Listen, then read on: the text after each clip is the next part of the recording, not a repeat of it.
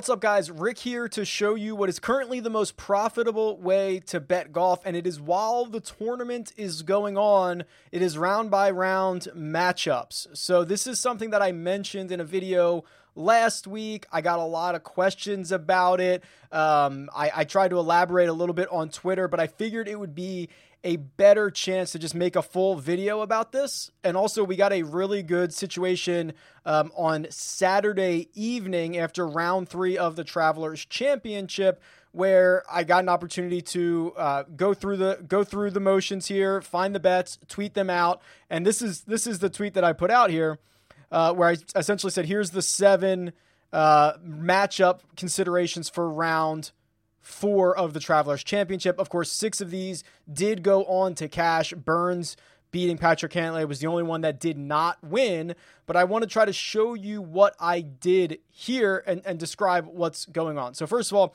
the easiest way to do this is via the live leaderboard on rickrungood.com. So I will put the link in the description. This is a free tool. It probably shouldn't be free, quite frankly. It was a tool that I created a long time ago. It's gone through many iterations, but it allows you to see while the tournament is going on every 15 minutes, players' positions, how many DraftKings points, and what their strokes gained numbers are. So this is what I use for these round-to-round matchup bets. And so I'll put the link in the description, but here's what I did. So last night, so I'm just going to change the filter on this to show you through 3 rounds. Okay, so this is going back to the end of 3 rounds. So this is what I would have done Saturday night. Now you'll do this after Thursday night, after Friday night, after Saturday night, to see which matchups that you want. And what you're looking for are golfers who are playing really well tee to green, right here, strokes gained tee to green, T2G, and are not putting well. Guys that are losing a lot of strokes, a big negative number in putting. In theory, the guys that are hitting it very well to get on the green and not putting, that's quickly going to turn around, or is more likely to turn around than someone who is gaining all of their strokes by putting. That's just a hot putter. That's not sustainable round to round, especially if you're hitting it poorly. Okay. So I've talked about this a million times. Putting is the most volatile of all statistics. So if your guy is going really, really well putting, it's unlikely that he keeps that going. And if he's going really, really poorly putting, it is also unlikely that he keeps that going. So here's what I did. I open up, whichever place you go to make your wagers, and I type in each one of the matchups, the head-to-head matchups that are being offered. Almost always they are just guys that are at the same starting position, starting score for that round, or usually almost entirely they're playing together. Okay, they're in the same group. So Sunday at the Travelers Championship, they went off in pairs, obviously. So this makes the matchups very, very easy to follow as well. So I'll just go through and type in each matchup, and I'll show you what I'm looking for. Now, I don't have the list of all of the available matchups. I'm not betting every single matchup. Some of them I look at and I'm like, there's nothing here. So let me just run through the ones that we ended up settling on. So we did Shane Lowry and Sung Jae. So if you type in names here with a comma, it'll bring up both of them. So then I'm going to sort by strokes gained tee to green here so that I have the better tee to green players first. So the way that I looked at this is I said, okay, wow. Through 3 rounds, Shane Lowry, he's playing okay tee to green. He's actually playing better than Sung Jae is. He's gained 2.6 strokes tee to green. Sung Jae's only gained a half a stroke. Sung Jae's losing 1.5 putting. So Sung Jae's not putting well either, but this number from Shane Lowry, minus 5.6, is insane, right? Like, that is unsustainable. He's playing better tee to green than Sung Jae is. I went out and bet this one. Shane Lowry did end up winning. Let's go to the next one. The next one was Rafa Cabrera-Bello and Roger Sloan. So again, I'm looking at this saying, wow, Roger Sloan, this is the perfect example of guys that I would want to bet against. Someone who is terrible tee to green, losing 3 strokes putting, and gaining 2 strokes on the greens. That is someone that is almost certainly in for some regression. Cabrera-Bello, the opposite.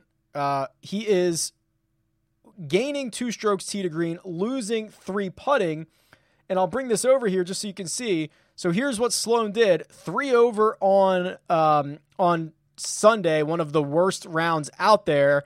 And Cabrera Bello is right here, 6 under, 64. He crushed Sloan in this situation.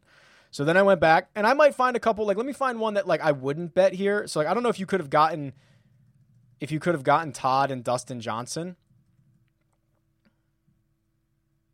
But, like, they're very similar here. So, like, Todd gaining 11 tee to green, DJ gaining 8, Todd gaining 2 on the greens, DJ gaining 3.8. Like, there's nothing really exploitable there. There's not one guy who's playing significantly differently than another. So I let this one go. And really what this one, it comes down to, the books are really only assigning odds based on skill set, not necessarily style of play for the current week that's going on.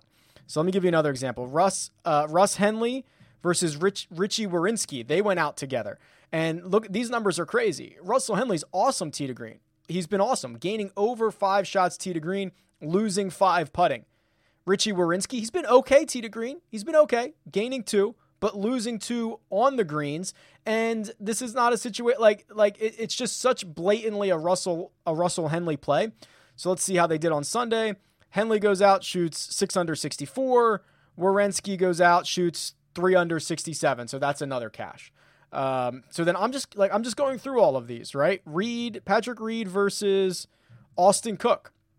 Patrick Reed, another guy who plus 2.5 tee to green, minus 1.5 putting, but I was more fading Austin Cook than I was kind of favoring Patrick Reed, because Austin Cook is losing strokes tee to green. That's not sustainable. And then gaining nearly 3 putting. That is a guy that is going to regress. And then on Sunday, it helps that Patrick Reed went out and shot something crazy, 6 under 64.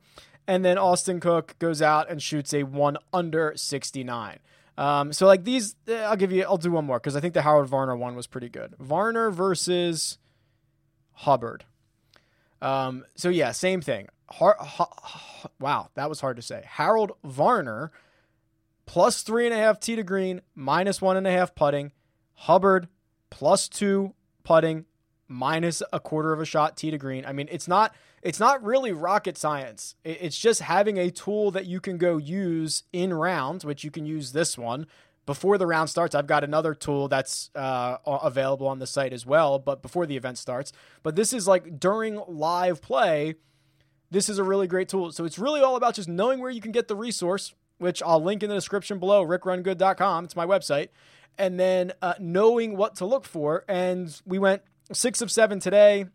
I've been retweeting tweets, all week of guys like, oh my God, I went 9 for 11 this week, or I went whatever. I mean, it's obviously, they're not all 50-50, right? There's odds that you have to lay, but this is very easily the most exploitable aspect of golf betting right now. So I hope you enjoy. I hope that clears up a lot of the questions that I'm getting. Feel free to let me know if you have any more at rickrungood.com, or you can leave a comment below. I'll do my best to answer them as they come up. And best of luck.